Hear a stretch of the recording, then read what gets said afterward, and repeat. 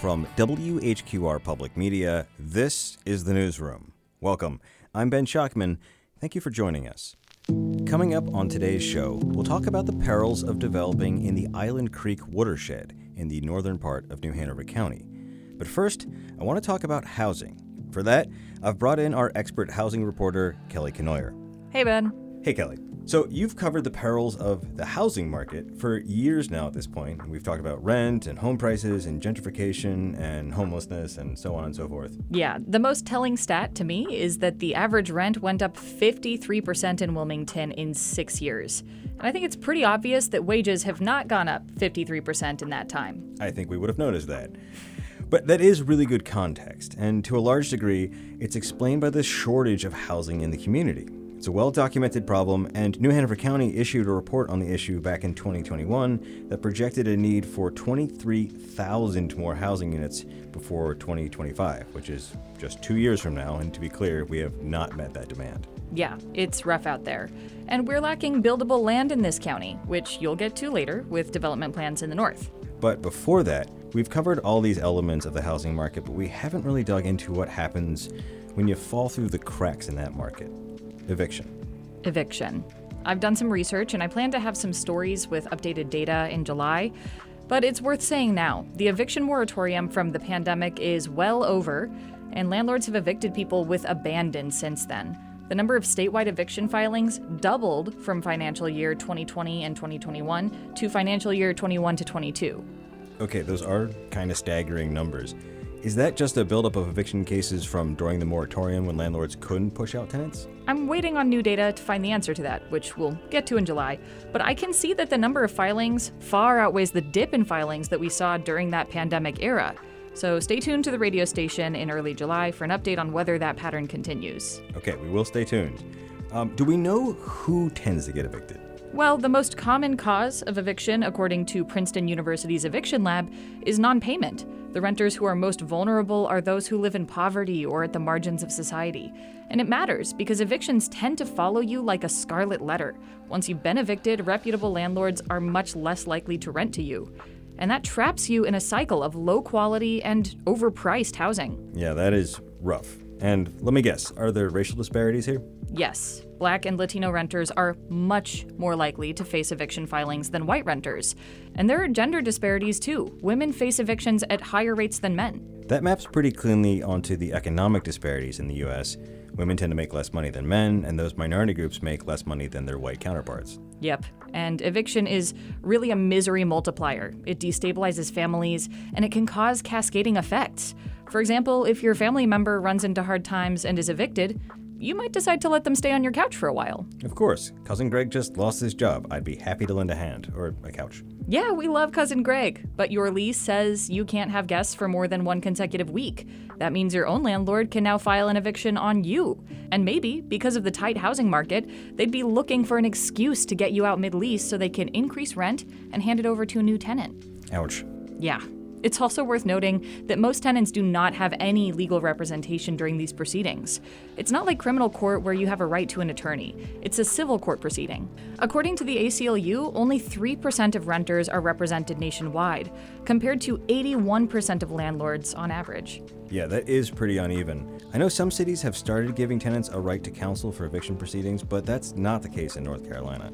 And that counsel makes an impact. According to the ACLU, New York City's right to counsel has meant that 84% of represented renters facing eviction have remained in their homes.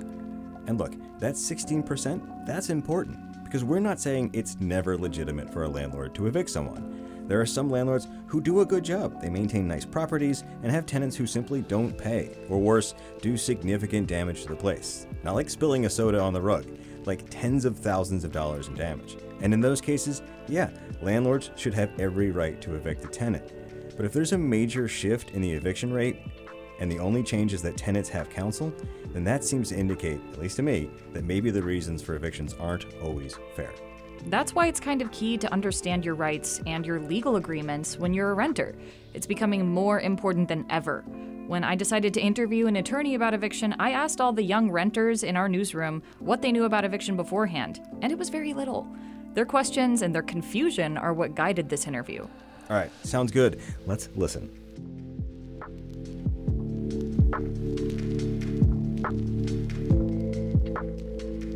Bradley Setzer, staff attorney at Legal Aid of North Carolina, thank you so much for joining us. Of course, glad to be here.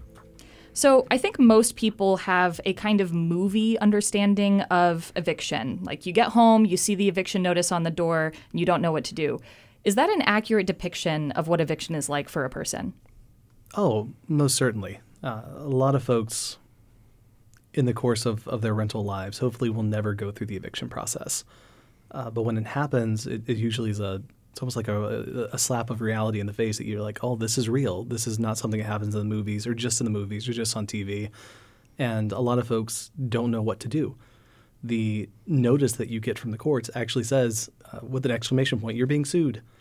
And people see it and they're like, oh no, like what do I do? What can I do? And even those folks who are, as quote unquote, sophisticated, folks who maybe have been in the court system before for other things, or who are well read or well versed on the legal system, it's still a scary prospect because they don't spend their time every day in court like an attorney would, or even like a lot of landlords do. So when it does happen, yeah, it's really scary, and a lot of people freak out and don't quite know what to do or what their rights may be, and they do have rights that they have through the judicial process related to the eviction. So a lot of times it seems like a surprise in those depictions, right? So are landlords required to warn you before they move towards the eviction process, or can they just surprise you with a legal notice like that? The greatest answer you ever get from any attorney is always, it depends. And that's the truth here as well. A majority of leases are going to speak to what notice requirement a landlord has to give before they file. Usually you're going to see something along the lines of, if you don't pay, you have to get a 10 or 30-day notice. If you have violated your lease in some way, your landlord has to give you some sort of notice that, hey, you've done this thing that you were not supposed to do, and because of it, I'm going to seek an eviction. If the lease is silent, if it doesn't talk about it, there are statutes in North Carolina that speak to it and require that the person be put on notice that something has gone wrong and that the landlord may be seeking to terminate your lease or is terminating your lease and will seek an eviction if you're not out by a date certain. So usually evictions are forecasted by a landlord, and if they're not, there can be some defenses once you get to court. So most landlords are going to forecast that eviction could be filed or will be filed if you're not out by a date certain. So usually it's not a complete surprise, but also a lot of landlords will hand out notices to vacate like they're candy. And a lot of tenants will almost be lulled into a false sense of security that, well, I've gotten this notice before, and the landlord didn't file. So it can still be a surprise when it comes to the actual filing, because a lot of tenants, even though they realize in the back of their mind this is the possibility, because it's never happened before, it's still a far-off thing that's never going to happen to them. So say you're this tenant and you get this written notice. What happens next for you in that situation? If I'm a tenant? If you're a tenant. If I'm a tenant and I get a notice, I'm going to want to pay attention to a couple things. The first thing is the date. There's going to be a date on that notice from the courthouse that says I'm being sued. And also it's going to have a location, and it's going to have a time on there. And I'm going to want to know all of those things, because if I'm not there at that place at that time, then I'm not going to have a chance to defend myself. And it's very important that you see all of those things. And that's going to be on the first page you get. You're going to get a summons from the court that says when you need to be there. There's going to be a second page in there that says what the actual reason for the summons is. And that's going to be a complaint and summary ejectment is what we call evictions in North Carolina. I will often work with tenants who will say, well, no, I'm not being evicted. It's a complaint and summary ejectment. They don't understand that those are the same thing. You don't really see eviction in North Carolina law. You see complaints in summary ejectment. And that's a fancy legal term that we use when someone is going to be kicked out of their house by their landlord. And in that complaint and summary ejectment, it's going to list the reasons why your landlord thinks they have a right to remove you and why they believe the court should grant the eviction, should grant the complaint and summary ejectment. And so those are the two things you look at. You look at the summons that has all the information about where you need to be and when you need to be there. And then you're going to look at the actual complaint that lists out the reason why your landlord is filed.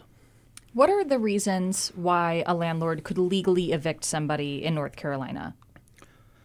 Depends on the lease. The lease is going to lay out what you could do as a tenant to violate that lease.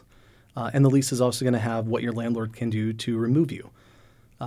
If you oral leases are permitted in North Carolina, and if it's an oral lease, then or if the lease itself that's been written and signed by both parties, if it doesn't actually mention any reasons for the eviction, for a possible eviction from the landlord to the tenant, then it lays out some base rules like non-payment is a big one. Certain criminal activity can be there. If you're ever looking at a complaint and summary ejectment from the courts, what you're going to find on there are 4 different reasons for an eviction. We call it box 1 is for non-payment. Box 2 is because your lease just ended and your landlord said, I'm not going to renew, you got to go. So that's a holdover tenant. Box 3 is if you violate your lease in some way. And so that's, having someone living there is not supposed to be there. Non-payment is often listed under a lease as a lease violation itself. So that can get you kicked out. And the 4th one is for criminal behavior. And there are certain criminal actions that can take place either from the tenant or from a tenant's guest that can result in their eviction through the court process. So obviously there are major consequences when you get evicted. You might lose your stuff. You might have to sleep in your car. It's really destabilizing. But what are the legal consequences? So just in general, if a landlord files an eviction against you, it's going to be out there for a future landlord to see. If they go and look in the system for any civil lawsuits filed against a prospective tenant, if someone has filed an eviction against you, that's going to show up there. What's also going to show up is if that case was dismissed, if it was granted, if it was appealed and later dismissed. So it's going to be out there for someone to see, but that's only if it's filed through the courts. If a landlord just says, get out, and you stay a couple of days over, but then the landlord never files for an eviction, then there's nothing for a future landlord to see because there was nothing filed with the courts. Now, they could call this old landlord and say, hey, how is this person as a tenant? And the landlord could say, oh, man, they stayed 2 days after, and it was the worst thing ever. Not much you can do about that to stop it, but that's not an eviction. That's just your landlord saying you got to go. And this is also a very good distinction I want to make right now, is that when the landlord says, I want you to leave, I'm going to give you a notice to vacate, that's not an eviction. That is just a notice that they want to terminate the landlord-tenant relationship with someone. The only time you can say you've been evicted under North Carolina law is when a court filing happens for a complaint and summary ejectment, and a court grants that summary ejectment to the landlord, grants possession of the rental property to the landlord from the tenant. That's when you've been evicted. And until that time happens, you do not have an eviction on your record. Interesting. I know that having an eviction on your record can make it much harder to rent in the future, and I want to get into that. But you mentioned that a landlord can go and see if anything's been filed against you. Is having something filed against you, even if it's dismissed, does that get held against you if you're a tenant? It could. And this is going to boil down to a couple of factors. One is how much your prospective landlord, the future guy or person that you're wanting to rent from, how much they care about it. Because if all they want is someone who's never been evicted, then they'll probably understand that filings happen. And so long as there's not an eviction on your record, a complaint and summary ejectment that's been granted by the court, then they'll largely not hold that against you. But there are some landlords who get spooked by even a filing because they don't want a tenant in there who could potentially give them cause to file for an eviction. So yeah, it could be held against you. There's no hard and fast rule. There's nothing set in stone on how a landlord has to treat an eviction. You have people who have a dozen evictions on their record, like went through the entire court process, who still find places to live. And you have some people who get that first eviction on their record or even just a filing, and they may find it difficult looking for a new place because it's going to show up if someone looks for it, that there was a filing. So a lot of it just depends on what a landlord is looking for. And sometimes that personal relationship you might develop with a future landlord to answer the story of, like, why did this happen? So it could impact you. It'll impact a lot worse if you go through the whole summary ejectment process and a judge or a magistrate grants the eviction. It's always a lot better if you avoid having the judgment on your record. The judgment itself is the most harmful to your reputation as a tenant. It is, and it's the one that's most likely to follow you. a lot of landlords understand that things get filed all the time and there are disagreements, and most landlords just want to see whether or not an actual eviction went through the whole process and came out the other side with a judge agreeing with the landlord that an eviction should be granted. What do you broadly see as the impacts for people who end up with an eviction on their record, and how long does it follow them for? It follows for as long as it's relevant for a landlord. It's not like, in criminal law, if you're looking at, past criminal conduct, a lot of times they don't go past 10 years because, you're a completely different person 10 years from now. And there are a lot of, when you're in law school, that's what you learn about, like that 10 years is a pretty strong thing. There's nothing in the civil world that's the same thing. A landlord could look back really as long as there are court records. Most of them want to go back at least a few years to figure out where you are, but a person's financial situation, and that's the most important thing here, could change within a month, right? You might not change who you are as a person, but you might change jobs. So as a tenant, the most important thing is just going to be showing a landlord that if you did have an eviction in the past, that whatever caused that eviction is no longer relevant to you. It's no longer attached to you. Maybe it was not payment. Maybe it was a relative who slept on your couch for a month when they weren't supposed to. Maybe it was, a fight that you had with a boyfriend or a girlfriend that caused you to want to leave, and you're not with that person anymore. These are the personal stories that you can tell to a new landlord, and they can look back on it as far as they want to, but it's convincing them that you're now a safe tenant that's not going to cause problems, that's going to pay your rent on time. And the longer back, most landlords aren't going to care what happened 5 years ago, because your situation now could be completely different. That's interesting. I mean, I wonder whether our really tight housing market has any impact on the relevance of any kind of eviction filing. I mean, if there was a really loose market and there were a lot more apartments than there were tenants looking, I'm sure that it would be easier for a landlord to say, well, maybe they had an eviction 5 years ago, but they're probably fine. I have nobody else who's interested in this apartment. But that is not the case in Wilmington right now. Right now, it's tons of competition between tenants looking for properties to rent. So it seems like that might kind of change the relationship landlords have to eviction when they look at these kinds of tenants. Have you seen any evidence of that? Yes, it's supply and demand. The same thing where inflation happens because there aren't enough products and there are more people who want to buy them.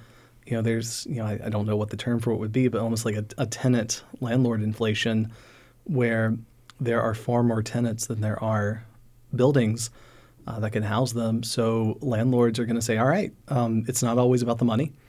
Sometimes it's about your history and knowing that you're going to be in there for a while and there's going to be, a steady stream of income. It always comes down to money. That's what all landlord-tenant relationships wind up being, because it's a money agreement between two parties. I give you money, you give me a place to rest my head, raise my family.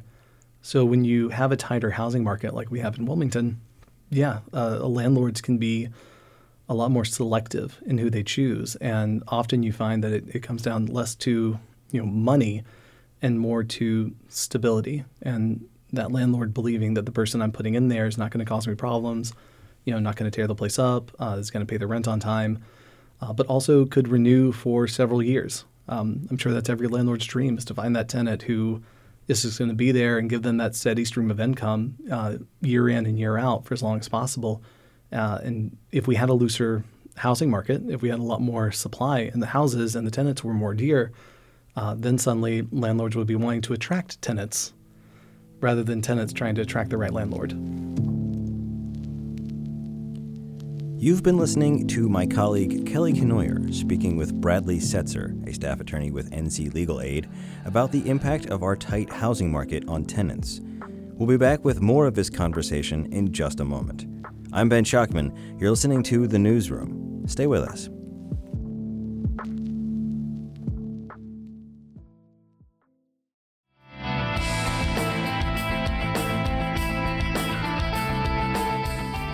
Welcome back to The Newsroom from WHQR. I'm Ben Schuckman. Today, we're talking all about housing in the Cape Fear region.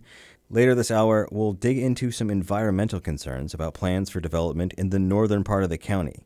But right now, we're jumping back in to reporter Kelly Kenoyer's conversation with Bradley Setzer, a staff attorney at NC Legal Aid. You deal a lot with eviction in your line of work. So have you seen any increase in evictions as the housing market has tightened? In Wilmington, I'm going to say this, not as much, only because our housing market has been tight for so long that it's hard to see much of a difference. I've seen more of a difference post-pandemic, in large part because we almost had like a manufactured tenant crisis where there weren't people needing to move. And because of the moratorium on the evictions, people were able to stay longer. And now that that's stopped, suddenly there's a deluge of displaced tenants who maybe stayed longer than they should have or would have under normal circumstances, coming into all at once into a housing market that wasn't prepared to accept them 5 years ago. And now there's even more of them on the market looking for places to live. And I have seen an increase in evictions on probably on non-payment cases more than anything, because as rents go higher, a lot of people, they try to hang on for as long as they can because you don't want to move your family when you don't have a place to move to. Right now, if I've got a roof over my head, even if I can't afford it and I know I'm going to get an eviction for non-payment, I'd rather have my kids in their beds, for another couple of weeks than to risk a homeless shelter or living in our car, even if it means the eviction, and it means not being able to afford where we currently live. You've got to have a roof over your head. Yeah. I want to go back to the tenant's experience and, well, generally the way that this kind of filing works. So how does a landlord go about evicting someone? What's the burden of proof? What does it cost them to file? And if you're a tenant going into this kind of hearing, how should you prepare? And so let's start with the beginning of the process. How does a landlord go to file for an eviction? So you go down to the courthouse and you go to the clerk's office and you file the complaint and summary ejectment. You fill it out. You can pre-type it before you go in there. Put down the information for yourself as a landlord, the tenant's information, why you're evicting them, and then you serve it on the tenant. You pay a fee. It was $126. It may have gone up. It's in that range. And once you have filed that, then it goes out to the tenant. You get a court date, and it happens usually within 10 days of the filing. It's a pretty expedited process compared to most other legal cases that get filed. And so that's the first step, is just letting the tenant know that you filed something, and then you both get a court date for some time in the near future. So as the tenant, you get this piece of paper. It says exactly why you're being evicted. Say it's for non-payment. What do you do to prepare to go into this hearing? What you do is figure out, what's the validity of these statements that my landlord has made. Are they true? Are they not? And if they are true, what defenses might I have? If they're not true, how can I prove they're not true? You asked about the burden of proof. A lot of folks are used to the criminal statutes of beyond reasonable doubt, and what the heck does that mean? Preponderance of the evidence is the civil standard of proof, and it's the landlord's burden as the plaintiff. And preponderance of the evidence, 50% plus one. And what it boils down to is, who does the judge believe? Or the magistrate. And I keep talking about judges and magistrates. All evictions in North Carolina, all complaints and summary ejectment, start in small claims court. And if either side is unhappy with the decision from small claims, they can file an appeal up to district court and go in front of the judge instead of a magistrate. But as a tenant, what you're wanting to do is figuring out, how can I prove that my landlord does not have a valid reason to ask for this eviction? And how can I show this magistrate that I'm going to go in front of in a couple of days that either I have paid my rent or, I didn't violate my lease in some way, or maybe my lease is still ongoing. How do I prove that, just to make them believe me more than they believe my landlord? So here's an example. One thing that's been very common in Wilmington lately is significant rent increases. And sometimes landlords try to do that in the middle of a lease. My own landlord tried to raise my rent in the middle of my lease. So yes, it is for my life, which, as far as I know, is not legal. You cannot raise somebody's rent unilaterally in the middle of a lease. I had 4 months left until a year was up when this happened. And I just said, no, you can't do that. And he backed down. But I have heard of cases where the landlord files an eviction on the basis of that rent being increased, even though the tenant's been paying what the lease says. So what would you do in a situation like that? First thing I do is call legal aid. You could always seek legal counsel and try to find someone. But if your landlord is trying to increase your rent between the terms of a lease, what you're going to want to do is bring that lease with you to court to show, hey, Your Honor, according to this, my rent is $500 a month. He's put $750. My landlord put $750 a month on this complaint, saying this is what I owe. He has no proof that I owe that. I have paid $500 a month for however many months. Here are my receipts. And this is why I believe that my rent should stay $500, because my lease says it's going to be $500 until this date in the future when the lease ends. And if the landlord wants to increase after that, wants to offer that increase, sure, you can do that. You can negotiate. But once that landlord signs the lease, you're bound as the tenant to follow the rules of that lease, but so is your landlord. Your landlord is also required to follow the terms of your lease, including, the dates where you get to live in that rental home, but also the amount of money that you have to pay in order to live there. And your landlord can't just come in and say, you know what, change my mind. I think it should go up a little bit more. Is that the case if the ownership of the property has changed? Your landlord sold it to somebody else who wants to raise your rent? You go with the property. When you are a tenant and you have a lease for, let's say, an apartment or for a home, if that apartment or home gets sold, whoever buys it also buys the contracts connected to it, including your lease. So it doesn't really matter who owns it. If that lease gives you the right to stay, then you've got the right to stay at the term set whenever you first signed it, so long as that lease has not ended. Gotcha. I will say, every time I've gone into the courthouse to look at court records, almost every time I overhear a landlord filing for an eviction. Almost every single time. I've been into a couple of eviction proceedings, and they happen very quickly. Yes. So one thing that I saw recently was an eviction proceeding where neither party showed up directly on time. One of the parties showed up 4 minutes late, but they had already had a dismissal. It was already done. How common is that? And if you happen to be a couple minutes late, the elevator's broken, can you appeal? So what happens depends on the party that's late. If you are the plaintiff of a case, you have the burden of proof. If you are late to the hearing and the case, and they call your name, and you're not there, the case gets dismissed because there's no one there on your side to prosecute the case, to say this is why I think the court should grant it. If you're late as the defendant, if the plaintiff shows up, you don't have the right to defend yourselves. You could lose just by, almost by default, as the only person who showed up was the plaintiff, so they're the only one who gets a side, spoken into evidence. If neither side shows up, it's as if, the only person not showing up really that matters is the plaintiff in that case, because they're the ones who get, the case gets dismissed. Now, either side in small claims court in North Carolina, if either side disagrees with the decision, usually a dismissal of some kind, they have a right to file an appeal to district court. You don't have to explain why you're filing the appeal. You just have to say, hey, I want a new trial. And that's what happens. You file it. You have to pay a fee unless you qualify as an indigent in North Carolina. So you can qualify for a number of reasons. If you have legal aid or some other legal services organization whose goal is to serve the low-income folks in the state, you can file as an indigent so you don't have to pay a fee. You can also get it if you have EBT, if you have food stamps, if you have certain benefits on disability.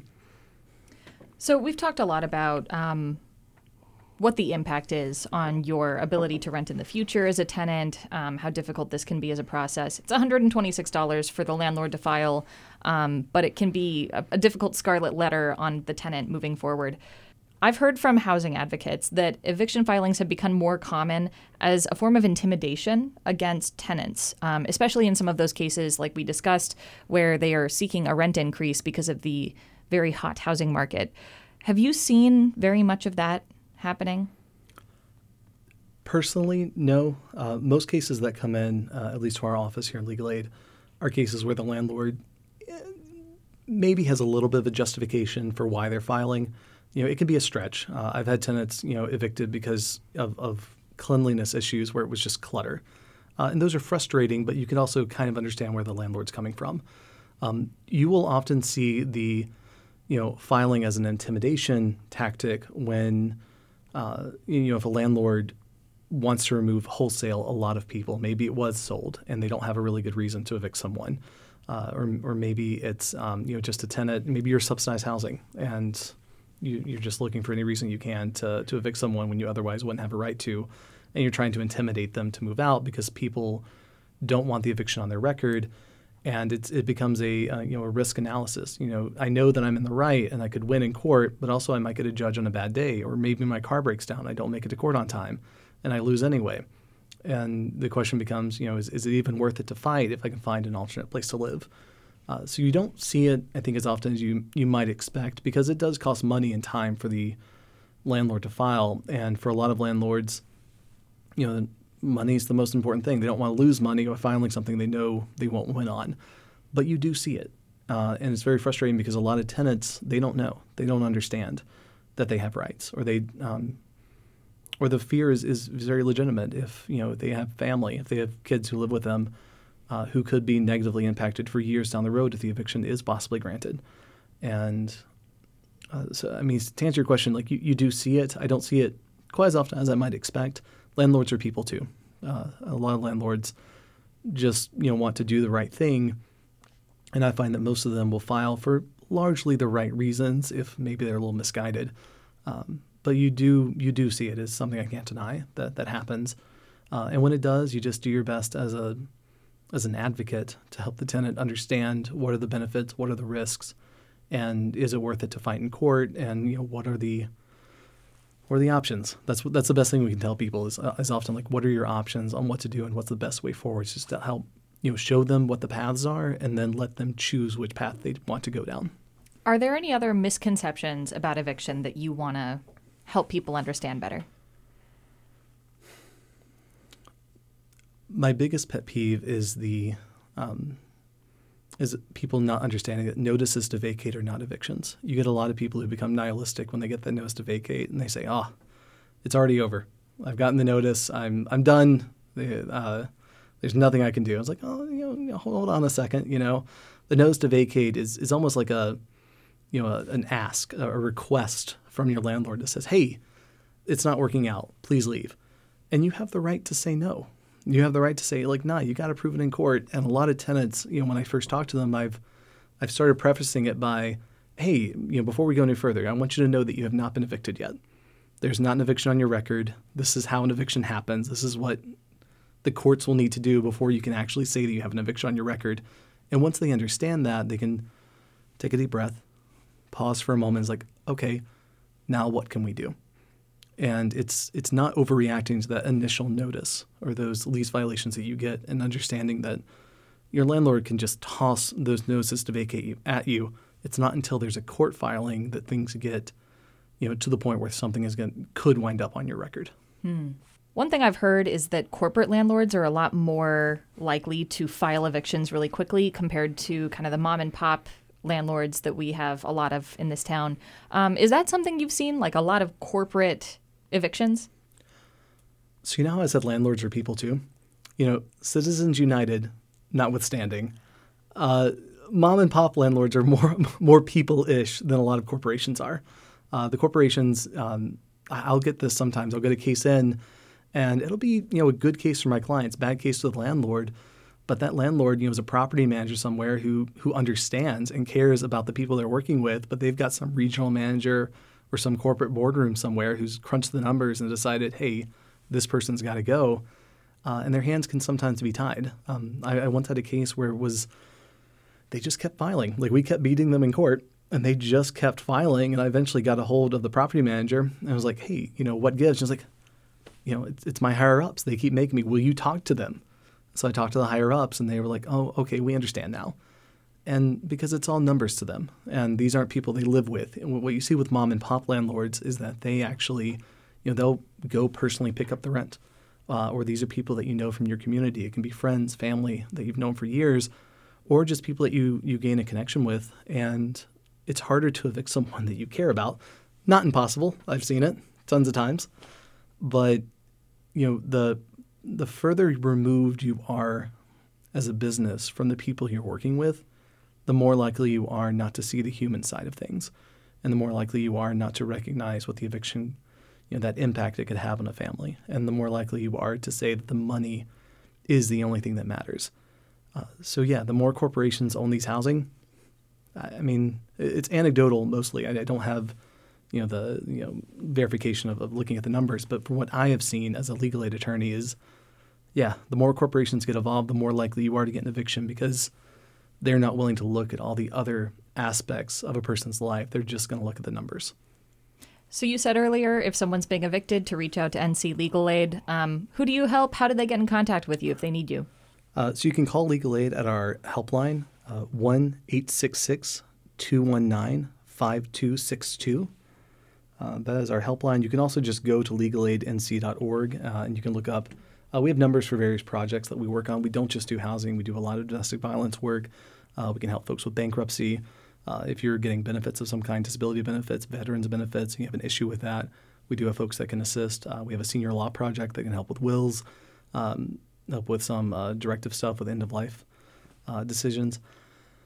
Just a lot of stuff that we can help with. And if we can't help you, we can try and point you in the right direction. We do have income limits. Folks have to be above a certain level of the poverty line or below that line in order to get our assistance, but you won't know until you call us. A lot of folks don't even realize they qualify, and so they never call us until maybe it's too late.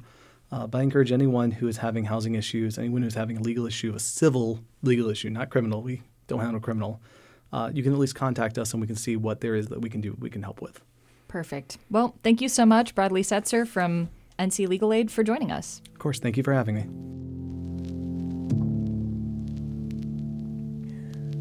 That was my colleague Kelly Kenoyer speaking to Bradley Setzer with NC Legal Aid. Coming up after a quick break, we'll talk about the Island Creek watershed, which covers northeastern New Hanover County, where a particular kind of soil could make development tricky and costly. I'm Ben Schachman. You're listening to The Newsroom. Stay with us.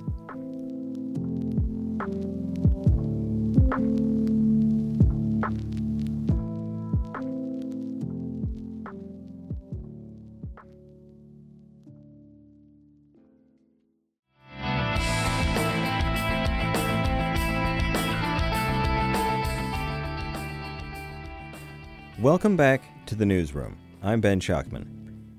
Earlier this year, the New Hanover Soil and Water Conservation District endorsed a white paper calling for the protection of the Island Creek watershed. That covers nearly 12,000 acres in northeastern New Hanover County and parts of southern Pender County. The watershed will soon be bisected by the Military Cutoff Extension, and the county recently invested federal COVID relief funds into supporting water and sewer lines nearby.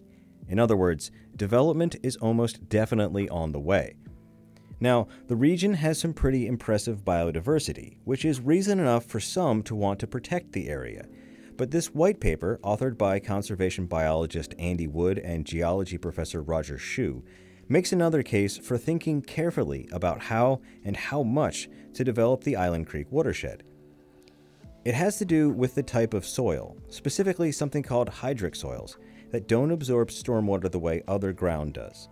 So, where rainwater might drain off of roads and develop land elsewhere, in parts of Ogden and Porter's Neck, the water runs in sheets over the ground, pooling and causing flooding. This was especially notable after Hurricane Florence, but it can be bad after just an afternoon thundershower. This has real implications for safety and even the financial viability of development in the region. Now, the white paper is not binding, but its authors and the Soil and Water District hope it will give county commissioners something to think about when they think about how the northern part of the county will look in the future. Okay, Andy Wood and Roger Shue, can you guys introduce yourself? Andy Wood, Director of Coastal Plain Conservation Group. Roger Shue, UNC Wilmington, Department of Earth and Ocean Sciences and Environmental Sciences. All right, and you are the co-authors of a white paper about this region in the northeast part of New Hanover County. Tell me a little bit about that. The white paper came out as a way to educate residents and our policymakers and planners about the nuances of one of the last best intact pieces of this area's natural ecoregion. Southeastern North Carolina is part of the Atlantic Coastal Plain ecoregion, a biodiversity hotspot with over 1,500 species of plants, but we have lost more than 70% of our natural habitat, making it a hotspot. And so this white paper is really just an informative piece to help people understand what is at stake for future residents and visitors if we lose this prime example of what makes this place special. So we've been waiting for basically this avalanche of development in the northern part of the county. There are some people who would object to this simply because it's a beautiful place and it seems like a shame to bulldoze it and pave it over. But there's also some concerns about what's called hydric soils. And you guys had to explain this to me, so I'm not going to pretend to be the expert. But Roger, if you could explain a little bit, what is hydric soil? So a hydric soil is a soil that seasonally or all during the year is saturated with water and is a soil that supports hydrophytic vegetation, which means that it's water-loving plants like bald cypress and others that we all know of. Most of our hydric soils then are going to be ones that are poorly to very poorly drained, so their water is not going to infiltrate very rapidly. You would have runoff of the water in those areas. You're looking at somewhere around 80% of the soils in that area are hydric soils. So this becomes important when we talk about managing stormwater. And for the last, I think, 4 or 5 years, we've been hearing about profound flooding in Ogden and Porter's Neck, but also other places around the region that maybe on paper, given how much of the space is physically paved over, there's a physical building with a roof there, and how much is, open space with grass or trees, it should be draining better than it is. And this seems to have confounded the county a little bit. Can you talk about what's going on here? Well, one of the things that happens with impervious areas, developed areas, obviously the water can't infiltrate, so the water runs off. So it's a difference between an upland area that has water that can infiltrate a well-drained soil, like some of the ones that are up there. There are some that are well-drained up in the area, versus those areas that would be adjacent to those developed areas, those impervious surfaces where you have hydric soils. Now you're trying to put that water from the house or the roadway into a wet soil that's not infiltrating. And without having enough soils that can hold that water as it runs off with the sheet flow or runoff that you're having, then that water is going to pile up on the wetland and back up into the subdivisions. And we see this over and over again. And so one of the things that you look at in this particular area is another thing that is terribly wrong with development where you clear cut is that trees actually, accentuate the infiltration also. And so if you look at an area, in fact, North Carolina DEQ has a little stat that they use. In a forested area, 90% of the water will infiltrate. If you go into a developed area, you're looking at 25 to 50% that's going to infiltrate. And the wetland soil is going to do pretty much the same thing.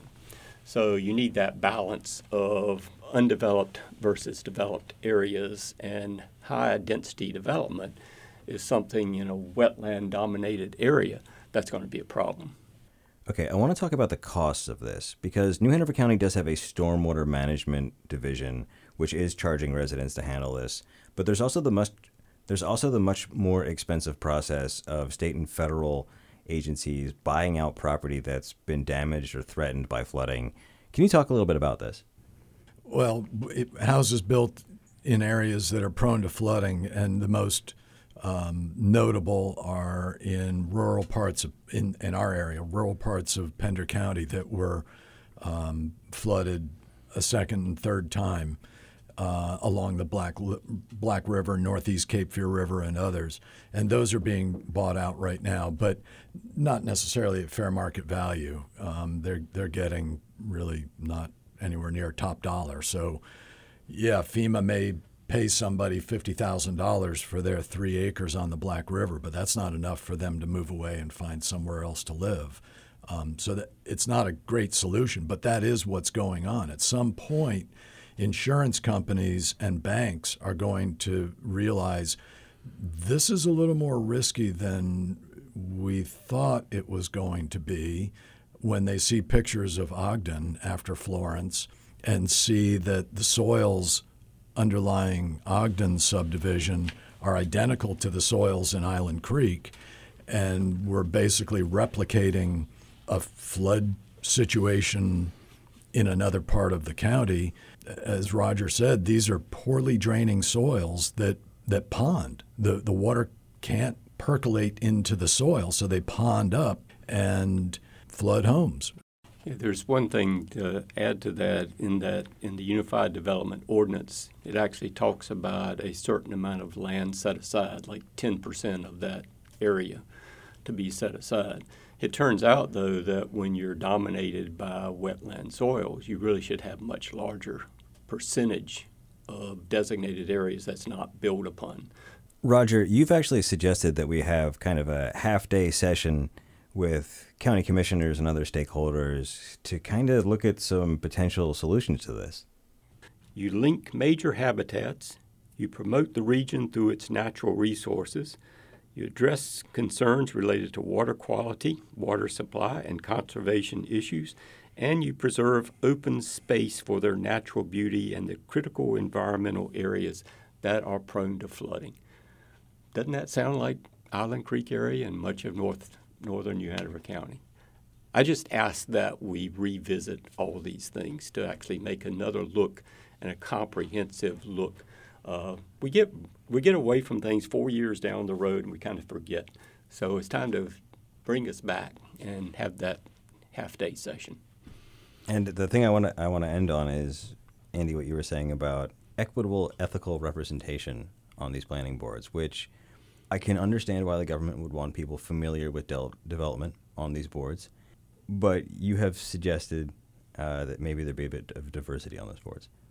We need somebody with science-based knowledge of environmental issues, whether it's climate or hydrology, water, just a broader understanding of matters environmental. We're in one of a very vulnerable, environmentally vulnerable location for the country, not just with hurricanes and flooding, but, yes, hurricanes and flooding primarily. So we need somebody who can bring unbiased, science-based information for people to think about. It's not an environmental conservation educator's job. It's not our job to tell people what to think. It's our job to provide information for people to think about. And right now, the only advice in those echo chambers of the planning board and county commission is coming from developers, realtors, and attorneys for developers and realtors. My voice isn't there. Roger's voice isn't there. And any number of other community environmentalists' voices, they're not there. We get 3 minutes at a meeting, if we're lucky, if we're allowed to speak for 3 minutes. And yet developers from Houston get hours and hours of time with the planning staff at our dime. We're paying for that. And so, equitable and ethical representation would be a good idea. I mean, you want to get medical information from a doctor. You want to get environmental information from an environmental scientist. All right. Well, that seems like a good place to leave it. Andy Wood, Roger Shue, thank you both. Thank you. Excellent. Thank you.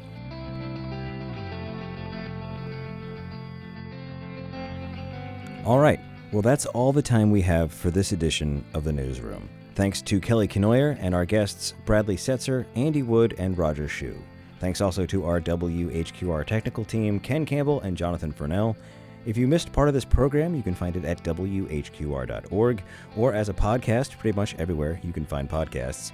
If you have thoughts or comments about today's program or an idea for a future show, email us at newsroom@WHQR.org. I'm Ben Schuckman. Thanks for listening, and I hope you'll join us for the next edition of The Newsroom.